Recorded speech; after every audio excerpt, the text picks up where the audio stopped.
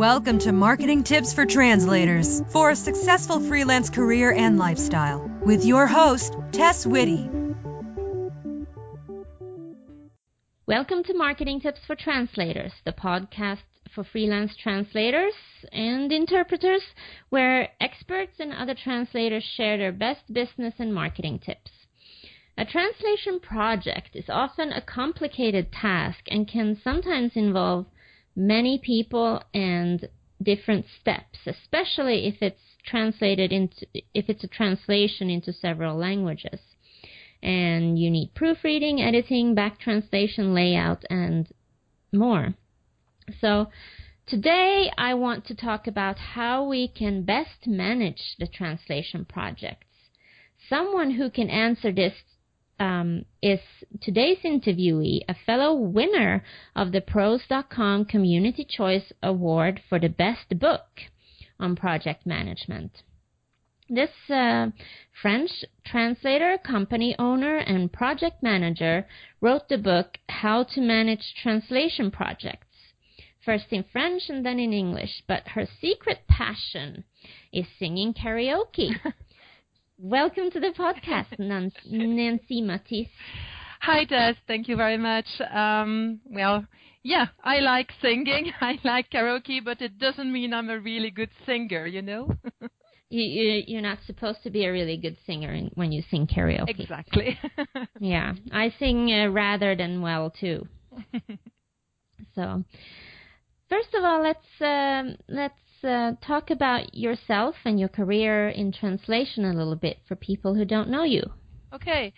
I studied translation around 20 years ago, so that's a long time ago. Mm-hmm. And after having studied translation, actually I graduated also in economics because some teachers had told me at that time that it would be good to have a specialization. So I was quite good in economics. I liked it, so I decided to again study economic after the translation studies. The thing is that afterwards I sent my CV to hundreds of companies to work in management or marketing because I really enjoyed those. But in parallel, I thought that maybe I could translate during the evening or during the weekend.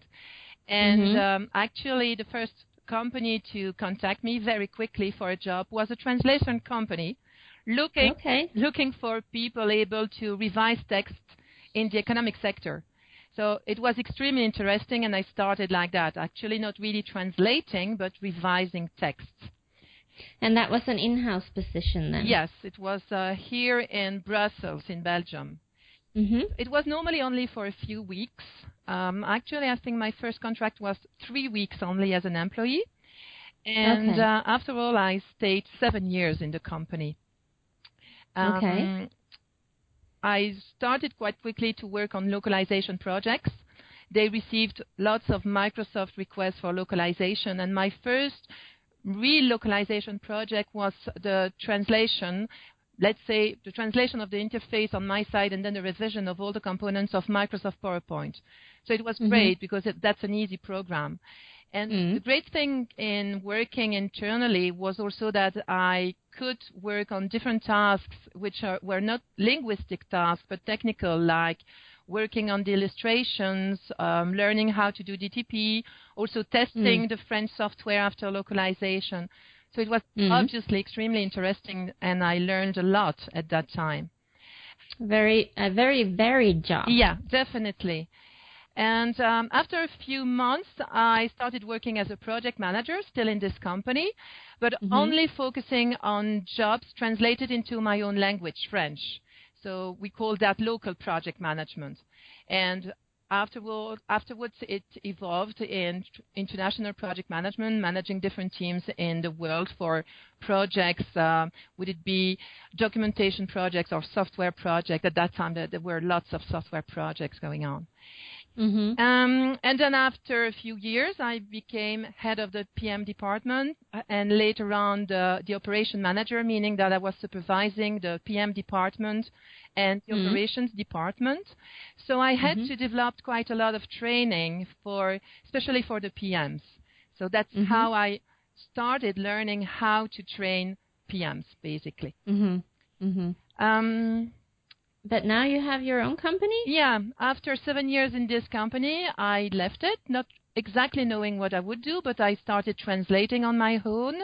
But the thing is that I quickly received lots of requests, so I needed help, even in other languages. So basically, after 1 year, I was working with different freelancers. One PM had joined me, and I decided to found officially a company. So nowadays we have 9 PMs, but the thing is that I'm alone here in the office. All the PMs work remotely. All the PMs are also freelance project managers. And yeah, so they don't come here. They have connections to my server. Some of them have dedicated PCs here in the office, but they connect remotely. So basically I see them maybe 3 times a year. And they work with freelancers only for French and, well, not only, let's say mainly for French and Dutch translations, which are the 2 of the official languages here in Belgium. For many other languages that we deal with, we actually work with partners. Would they be companies or groups of translators? Based in other countries. So, for instance, we have lots of requests into German, and we work with 3 different groups in Germany, one being a quite important company, for instance. So there are kinds of partnerships, if you want. So when you started on your own, did you go directly for direct clients then? Well, at that time, clients started to contact me, well, direct clients, but at the same time, some translation companies also contacted me. They knew me from my previous job. They knew that I worked previously in a translation agency, so they contacted me, and they didn't only contact me for translation jobs, actually. I remember one company based in China contacted me in order to build up a team for them in Europe. So they wanted me to recruit people in different languages for their own needs, in fact. So there were quite a lot of different demands, definitely. Yeah. And in Brussels, there must be many translation companies because of the EU, right? Yes. And that's the perfect place to live if you want to do translations, I think. Well, probably, but at the same time, I should tell you that all my clients are out of Belgium. Oh, yeah. Okay. Yeah, and I don't work for the institutions. I've never worked for them. And yeah, the funny thing is that I don't have really Belgian clients, except the universities, but that's the other part of the story. Okay. Yeah. So you won the Community Choice Award for the best published book in translation for project management. Congratulations. Thank you very much, and thank you for all the people who voted for me. Yes, exciting. Yeah, definitely. The book is called How to Manage Your Translation Projects, and that's what I would like to talk about today. How long ago did you write this book?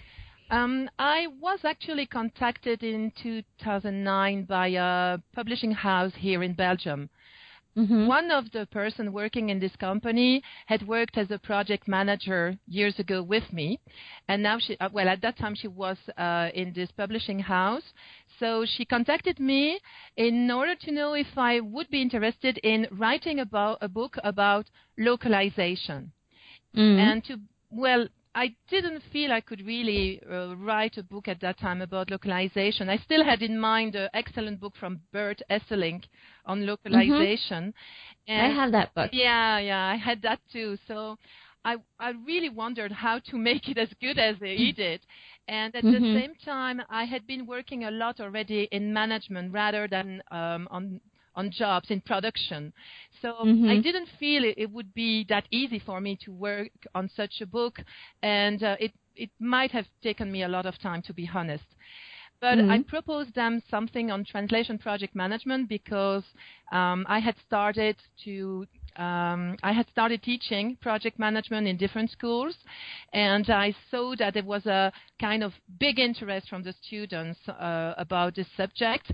There were lots of jobs proposed in this sector also in translation companies. So I proposed this subject, and after having presented a plan, the publishing house accepted the book about project management in French at that time. So I first wrote the book in French, and it's only afterwards that I decided to publish it in English. When did you publish it in English? Last year. Oh, okay. And who buys your book? Who reads it? Is it also used at universities, for example? Several universities bought it. Students, also former students who contact me, telling me that they've learned that I had a book, so they bought it. Some interns also. Sometimes I've got some comments from interns during their internship. Someone tells them to read the book because maybe it's in the translation company already. Some translators, there were some comments on Amazon on the French edition, for instance, from translators saying, well, actually, I read that book even if I thought first it was for project managers, but it was quite useful as translators. So I think nearly anyone interested in translation. So we can buy it as a paper copy too, or is it just an ebook? The French edition is only available on paper. The English version is only available as an ebook. Okay. Online. Good. From my website, actually. Yes, we're going to put a link to the book in the show notes. Okay, thank you. So why is it important for translators to know about project management? How can we benefit from it? Well, for translators, and not only freelance translators, but I think it's also important for employees. I think it's quite important to understand that translation is not only about translating words. It's also about managing every request as a new project, making sure that they can deliver on time. So they need to work on the planning of their project. For freelancers, obviously, they have to make sure that they will prepare a quotation that makes sense, but that means also it will be profitable for them.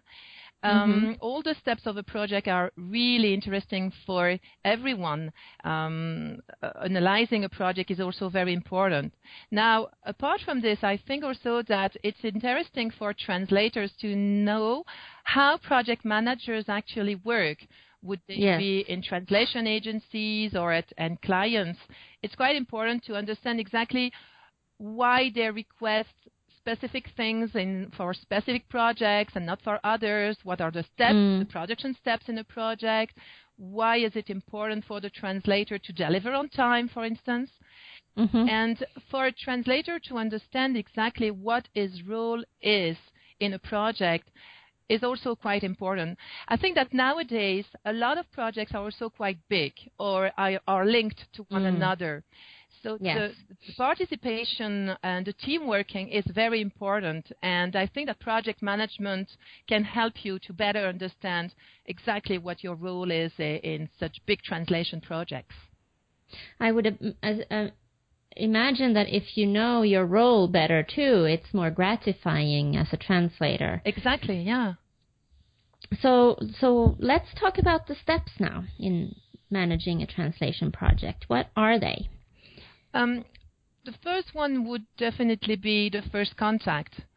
Whatever the project and whoever the client is, even if it's an existing client or a brand new client, there will always be a first contact where someone would have a need in translation and you would have to be in touch with this person to understand exactly what they want. And now we're talking about the client contacting the project manager. Yeah, or even the translation agencies trying to contact potential clients. Okay. And even translators maybe trying to prospect. So, of course, because I would assume that the steps in project management are almost the same if you are contacting direct clients or clients directly too. I really think so, yes. Yeah. Another very important step would be afterwards the analysis of the project. I think that it's a key step because basically all the rest depends on your analysis. You have really to analyze the project itself. What domain is it? What kind of style is required? What kind of category is it? Is it a pure software translation or is it a marketing website translation? Is it about translating multimedia animations? Or is it just documents, but which kind of documents exactly? So really analyzing your project, understanding the different components in your project, and the different production steps linked to this project is extremely important. By production steps, I want to talk about translation, which is a linguistic step, and normally also revision or some linguistic QA, but maybe also all the technical steps that might be linked to the different components of your project. It might be important to know if you need to do some desktop publishing work, or if you will be requested later on to do some testing on the software you have translated.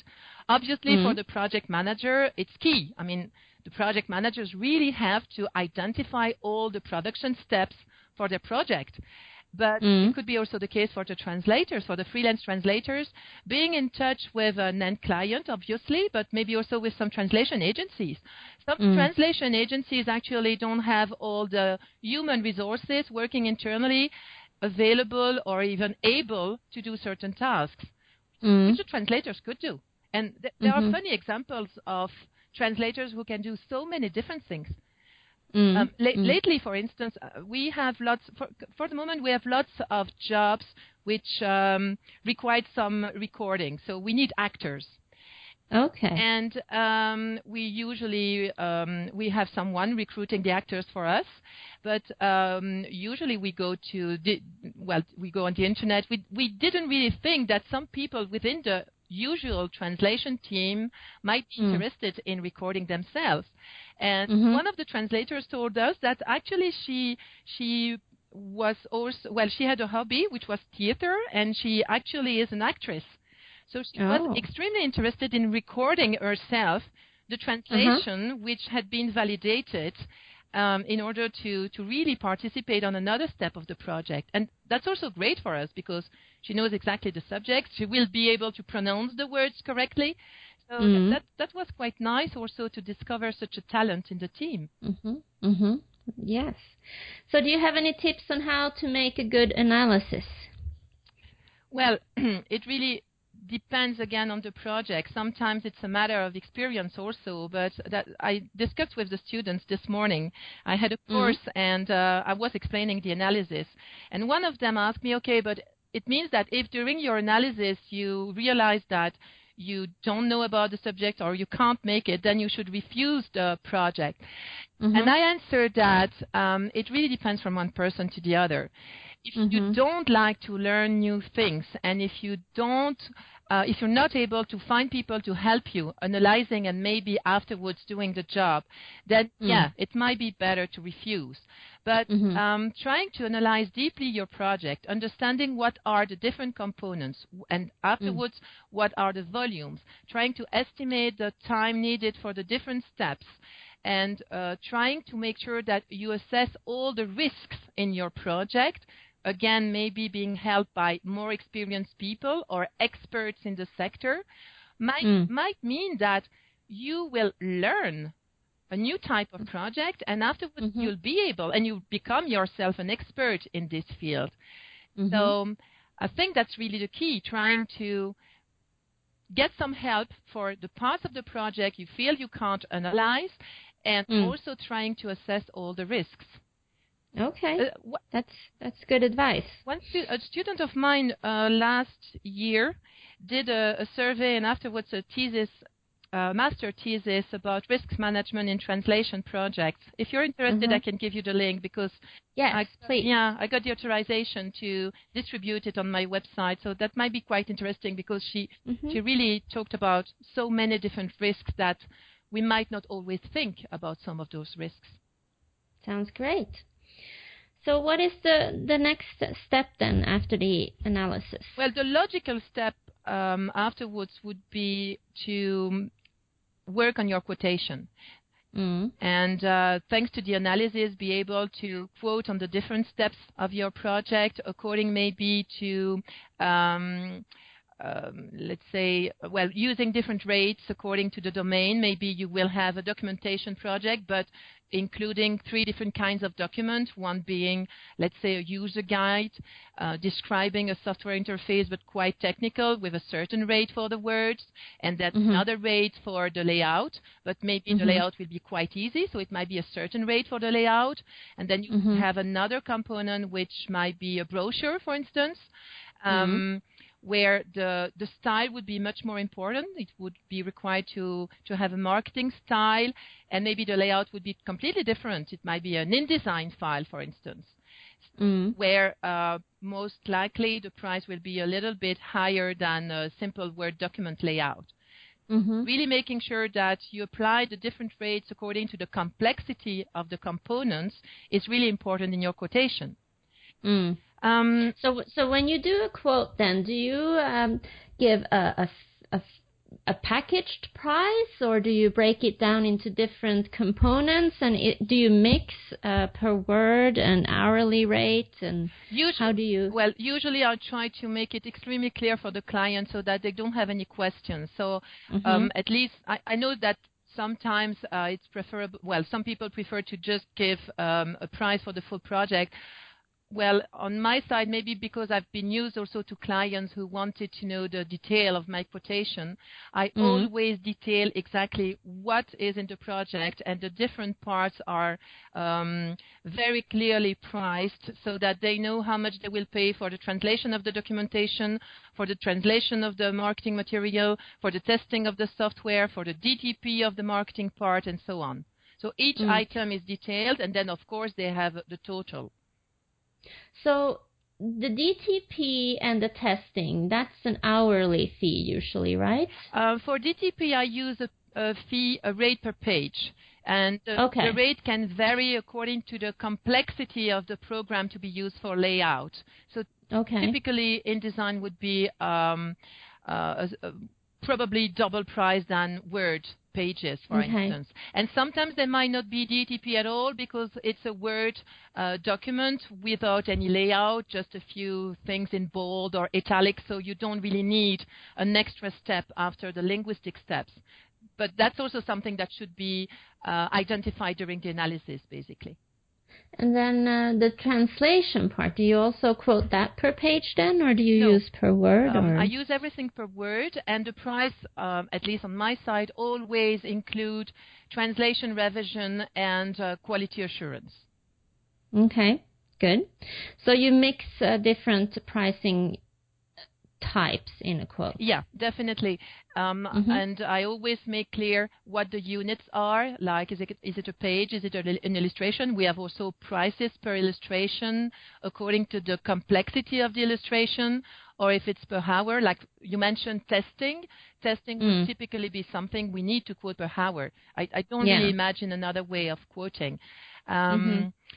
And then we might also add some other items like maybe PM fee, project management fee for the project management work, which most of the time would be a percentage. According to the companies, it could be 5%, 10%, 20%. It really depends. Okay. So that's a lot of factors to take into account. What is all the information you need then to prepare a good quote? Regarding the pricing, well, how can you estimate? How can you make a good estimation? Well, I think you need to be sure exactly of what the tasks are. So again, that's part of the analysis, and then you need to count the volumes. For translation, of course, if you quote per word, you need to know the number of words that will be translated. But I think that even if you quote per hour your translation tasks, if you quote them per hour, you still need to know about the volume. I mean, it's impossible to just guess how long it will take if you don't have an idea of the volume of words. So, for example, for testing, I would assume that it's hard to estimate how many hours the testing is going to take. It's the worst. That's most of the time the part project managers don't like to quote for, because I'm not going to say it's a pure guess, but sometimes it is. If you've never worked with the client, and if you've never worked on a certain type of software, it's nearly impossible to know exactly how long it will take. And the worst thing also is that sometimes clients don't send you any software and ask you to prepare a quotation, including the testing of their software. They send it as an Excel. Yeah, they might even send you an email saying, "Okay, I've got a software project for you. There will be approximately 10,000 words to be translated. Can you quote for it, including the testing?" Okay, but then the question is, what kind of testing should we do? Are we going to do the whole testing, so really testing linguistically, cosmetically, technically, or should we just do one testing phase when the client has already solved all the bugs? What kind of testing should we exactly do? And again, I would assume this is part of the analysis, because you need to make sure exactly of what the client wants, what will be your involvement in the project, and in some very specific tasks like software testing. And then only at that stage would you be able to try to estimate the number of hours you will need for this task. But that's extremely difficult, honestly. Yes, I can imagine. Yeah, what we do sometimes, we tell the truth to the client. We tell them what you are asking us to quote for is very complicated. So we are going to propose something, and as soon as we have tested, let's say 30% of the interface, we will tell you exactly how many hours we have spent on 30% of the interface, and then we might update the quotation. Maybe it will be lower, but maybe it will be higher. Would you accept this kind of process? And most of the time, clients will understand the difficulty and will accept. And you also have to sort of educate the client in the process, and why you need all the information. In a way, yes, and that's why also it's so important to understand who your client is. They might have a different understanding of what a translation project is and what the steps are. So sometimes it's more difficult. And again, it's not because the client is experienced or not that it's difficult or not. Sometimes it's very easy with new clients who have never worked in this sector, because they just listen and they assume you are the expert, you know what you're talking about. And sometimes they're brand new and they just assume that translation is using Google Translate and quickly revising. And testing is not needed, because they have developed the software so well that everything will be fine in the target languages. So it really depends. It's a question of personality, I think, also. Yes. A lot of psychology going into that too. Definitely, and that's with everybody. It's with your colleagues, with subcontractors, with everyone. So why tell us about scheduling and deadlines and the importance of them, so that for example, translators can understand this. Yeah. So after quotation, basically the next step would be to schedule your project. As a project manager, you need to know about the production metrics. How many words of a certain kind could a translator normally translate per day? How many words can we revise? And also, what about DTP illustrations? How many kind of pages can we do per hour? How many illustrations? And so on. So really knowing about the metrics in production is key to prepare your planning. But as far as the project manager is concerned, it would obviously be theoretical planning, because you still don't know if it's feasible. You then have to check the resources, if people will actually be available for this kind of project, if you have people knowing how to work on those different tasks. So checking the availability is also important, and it's not always something easy or possible to do when you prepare your own project. For instance, if a client asks you about the possibility of a project and you start working on your schedule, it doesn't mean that the client is going to actually launch the project and accept your proposal.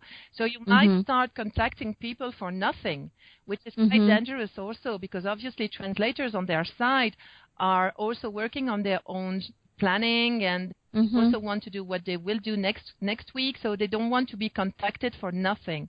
So that's also one of the difficult parts for project managers, to know exactly when contacting people. As far as translators are concerned, I would say it's a little bit the same. They need to know how much they can produce, let's say per day, sometimes maybe per week. Sometimes translators want to, as far as possible, always work, let's say, 8 hours a day during 5 days in a week. Yes. But then sometimes it could also happen that because they are new or because they haven't had lots of jobs the previous months, they might be ready to work 7 days a week. So they have to know that also in order to be able to know exactly how many units of whatever, words, pages, they could accept. Yes. That's very important to know exactly your production metrics, your availabilities, and then the last thing, especially for translators, I would say, would be to make sure that when you accept various projects at the same time, you're actually able to deliver all of them on due time. Because that's something I've been facing with new translators or even new DTPs. They are so enthusiastic about new projects that they tend to accept everything. They are so happy to have new requests, but they don't really calculate how to make those different projects, maybe applying different metrics because of different difficulties, and making sure they will still be able to deliver them all. And that's why really understanding how to make your schedules is, according to me, very important for freelancers too. Yes, and for me especially, I think it's tricky. It takes a lot of learning to estimate. If I have a big project, I have to spread it out and know that I cannot translate as much as I could if it's a small project per day, because I need to factor in some other smaller ongoing projects too. Yeah, definitely. That's very important. So with all this, this is a lot of guesswork when you make a quote like we talked about. How can you guarantee then that a project is profitable? Well, it's a guesswork for some steps, I would say, because normally for everything that you can count, like number of words or pages or illustrations, it should be normally established since the beginning. Regarding the rates you're going to ask the client and the rates you're going to pay to your subcontractors, at least as far as the project managers are concerned. So in order to be profitable, normally in translation agencies, what we do is that we work on gross margin calculations.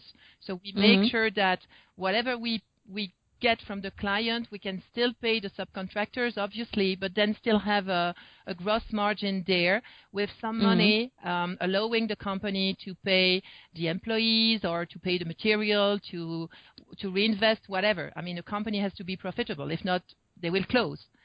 Now, for freelancers, making sure you're profitable again would probably be possible if you know exactly how much you can produce per day or whatever, but also what kind of material you need. I mean, let's imagine a freelance translator who gets a request from a direct client asking for let's say, the translation of an animation, like a Flash animation, but the translator doesn't have Adobe Flash. So what is he going to do? Is he going to buy Adobe Flash, or is he going to ask for some help? Whatever the solution, he will have to pay for it. So he has to make sure that he will still be profitable. Maybe it could be also an investment, of course. He could maybe buy the program and then do other projects, but he has to check that it's feasible. I think also that profitability is linked to experience. Yes. The more you translate text in a certain domain, or the more you work for the same client, and normally the more you're profitable, because you're quicker all the time. You can really do those projects more easily, not always having to look for new material, new references. So I think it's also linked. Yes, very, very much so. And you know the process that this particular client uses. Exactly. And you don't have to go back and see, okay, now what do I do here and where do I submit the invoice and yeah, it's a learning so process with each client. So Mm-hmm. keeping your client is definitely, I mean, for me, keeping my client is really profitable. I need to keep them. I don't want to change clients all the time. And developing a client too. As an agency, it's really better to start working with a department within a client company and then having other requests from other departments. So you are working more for the same company, and I think it's key. Yes. I think I got sidetracked a little bit. So after the timing and planning, what are the last steps or the next steps in the project? Well, again, the thing with all those steps is that actually I'm listing them in a sequence. So first contact analysis, quotation, scheduling. The next one would be launching the project and monitoring it and closing it. But the thing is that sometimes those steps don't really occur in this theoretical sequence. So after having accepted a quotation and a schedule, the client will give his go-ahead for launching the project. So you can actually start working on it and make sure that all the files are ready, that the instructions are clear, that the reference material has been distributed to all the participants. So you're really launching the project in production. As soon as it's launched, as at least as a project manager, you can't just wait for the files to be delivered. I think you have to monitor your project, especially for big projects in many languages involving lots of people.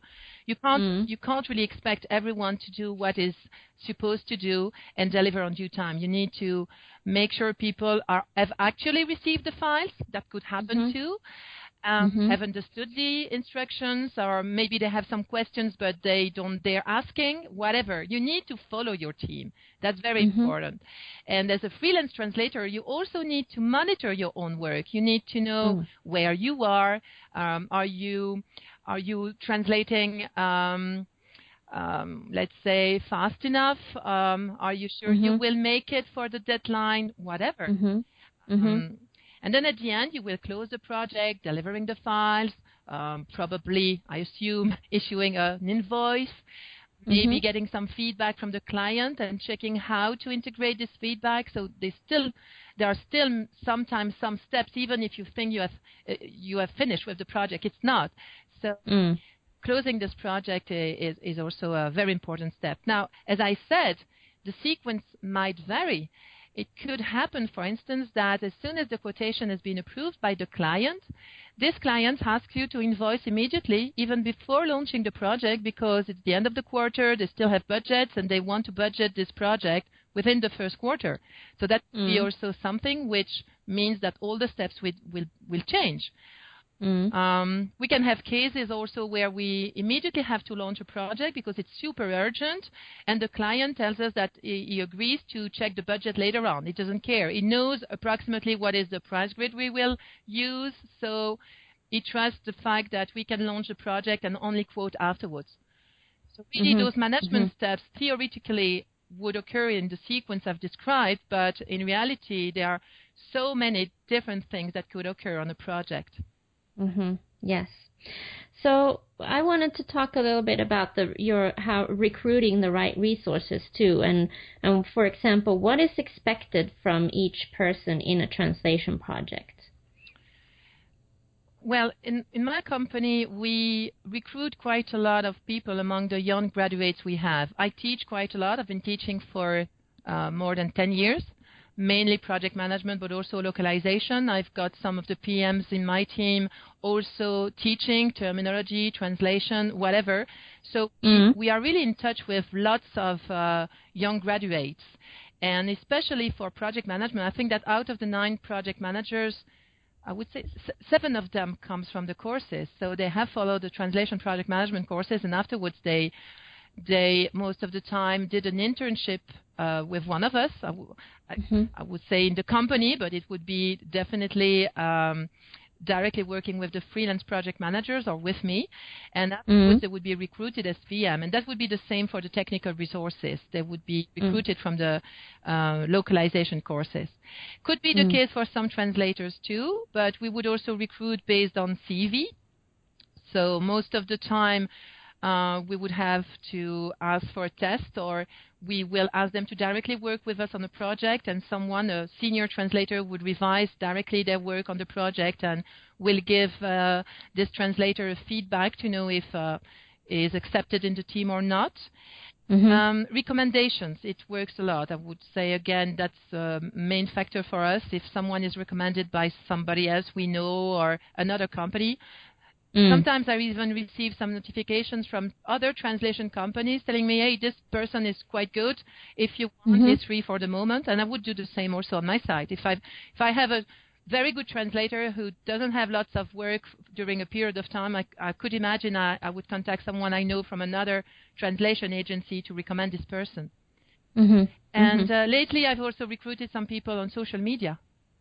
So, which social media do you use for that? Well, it's mainly seeing people acting on social media and being interested by their profile and then reading about them, reading their blog, and one day I decide that I might try to contact them because they seem quite talented, at least on the social media, and so far so good. I mean, I've been extremely happy with... But is that LinkedIn, website, Twitter? Twitter, LinkedIn, Google+, their own blogs, and Facebook pages.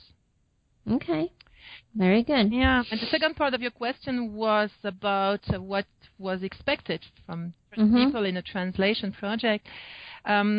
Definitely, we expect people to deliver quality. I mean, again, most of the time, professional translators, they deliver quality. We don't really have bad surprises on this aspect. We need them to deliver on time, which might sometimes be the problem. And we are still a small team, so we really want people to participate in the project as part of the team. So, for instance, whenever we launch a project, nearly all the participants would be in copy of the email, so they know who is translating or who is doing the DTP. Everyone knows everyone, so even the other team. So if there are different languages, all the teams in the different languages would be in copy. So we expect them to be proactive. In case they have a question, they can send a question, and we prefer in this case that all the participants are CC'd. So if anyone has the answer, they can answer. They don't have to wait for the project manager to answer. And actually, the project manager might not be sometimes the right person to answer, especially if it's a linguistic question or something related to the meaning. Maybe the German translator would be better to explain the Italian translators what a feature does exactly. So we are really expecting people to be proactive and to feel part of the team. They are there to produce a project with us. That's very important. And some of them, I mean, some of the translators and revisers, especially for French, have been with me since the beginning. Some of them were at school with me. So we are quite open, and those people don't hesitate to propose some improvements. Sometimes on a project, as a project manager, we don't always take the right decisions. And we might decide for a certain process, or we might prepare the files in a certain way which wouldn't really fit for the translation work. And in this case, we expect the translators to let us know so that maybe next time we can change, maybe not. But if it's really something that makes sense, we'll try to see how to change that. So if it's a new translator, then how do you make the translator feel part of a team, and how do you make tell the translator what is expected of the team spirit? Especially for brand new people coming out of school, we will make sure that they are revised always by the same person who will send this newcomer all the feedback needed to make sure that he will really progress in his work. We might also explain him that he will be in CC with many people, that sometimes some people don't like that. They don't like to be CC'd in emails with lots of questions going on a project. I had people asking me to stop CCing them, and which I can understand, because we all receive tons of emails per day, and it can be quite distracting sometimes, especially for translators. They have to concentrate, so it can be quite frustrating sometimes. So we try to explain to them that for big projects, they need to share information, because losing information is extremely easy. On our side, on the PM side, we also try to regroup the information. I mean, we just don't send tons of emails for the sake of sending the emails. We try also to regroup the information in Word documents or Excel files and tell people to use these documents. Now, we always try, it's very difficult when we include someone to know exactly, especially if it's already a professional translator, to know exactly what this person knows. And even if you have a CV or if you have a chat with someone, you don't really know how this person will react when faced with different kinds of projects. So we always try to tell them also, please let us know if there is something on which I can help you or that you need more explanation or whatever. Yes. So this is a lot of useful information, and I know that we could go on talking forever about this, but I do recommend that everybody will go and check your book out, because I'm sure you explain everything in much more detail in the book. Yeah, that's right. And but we will move on. I still have one question that I always ask everyone. Do you have a marketing strategy for your company that works well right now? Well, most of the time, so far. It sounds like it's a lot of networking. Yeah, it's word of mouth, recommendation, really. Some clients recommend us to others, and the thing that occurs a lot is that some people working in client company work for us, work with us, and then they move to another company, and when they are there and they have a need for translations, maybe in the same sector or in another sector, they come back to us. So this is great, because in this case they know exactly how we work and we know exactly how they work. So that's easier. We've had also some new clients, thanks to students actually, who joined companies and who tried to contact us afterwards. I had also some new requests from the networking in schools. Well, we translated for schools, for instance. We translated some websites for some schools where we were teaching. Or I participated in some European projects, so again, networking via those projects. And recently also on social media, I had some, it's more for trainings really than for translation project, but I consider training as part of our translation business. So that's also another way to get some contact, social media. So would you mind also sending a link to where you teach? Yeah, I send you links to. I teach mainly in 4 schools, 3 in Belgium and 1 in France. So I gave seminars in different schools in Europe, but currently I'm quite busy, to be honest, because all the courses occur between September and December, because afterwards all the master students have internships. So we are teaching very intensively until December, meaning that for the moment I've got around 15 hours every week. So that's quite a lot, but I'll give you the links to those main 4 universities. Okay, that sounds great. Thank you very much. Thank you for all this great information, and it's a lot to think about to make sure a translation project succeeds and runs smoothly. Yeah, definitely. Thank you for your invitation, Tess. It was a pleasure talking to you, and I think it's great for us freelance translators too to learn the steps in a project management, both so we can understand the project manager's point of view, but also so we can work with them better and manage our own projects with direct clients in a professional way. Yeah, definitely. So thank you also to everyone who's been listening and taking time out of your day to listen to these wonderful tips. For the links then and more information about this episode, please go to marketingtipsfortranslators.com, episode 74. And there on the site, you can also check out other free resources and marketing tips. So thank you again, Nancy, and have a wonderful week, everyone. Bye-bye. Thank you. Thank you. See you in the next episode. Thanks for listening to Marketing Tips for Translators. Download more episodes from www.marketingtipsfortranslators.com. If you like the show, a review on iTunes would be much appreciated.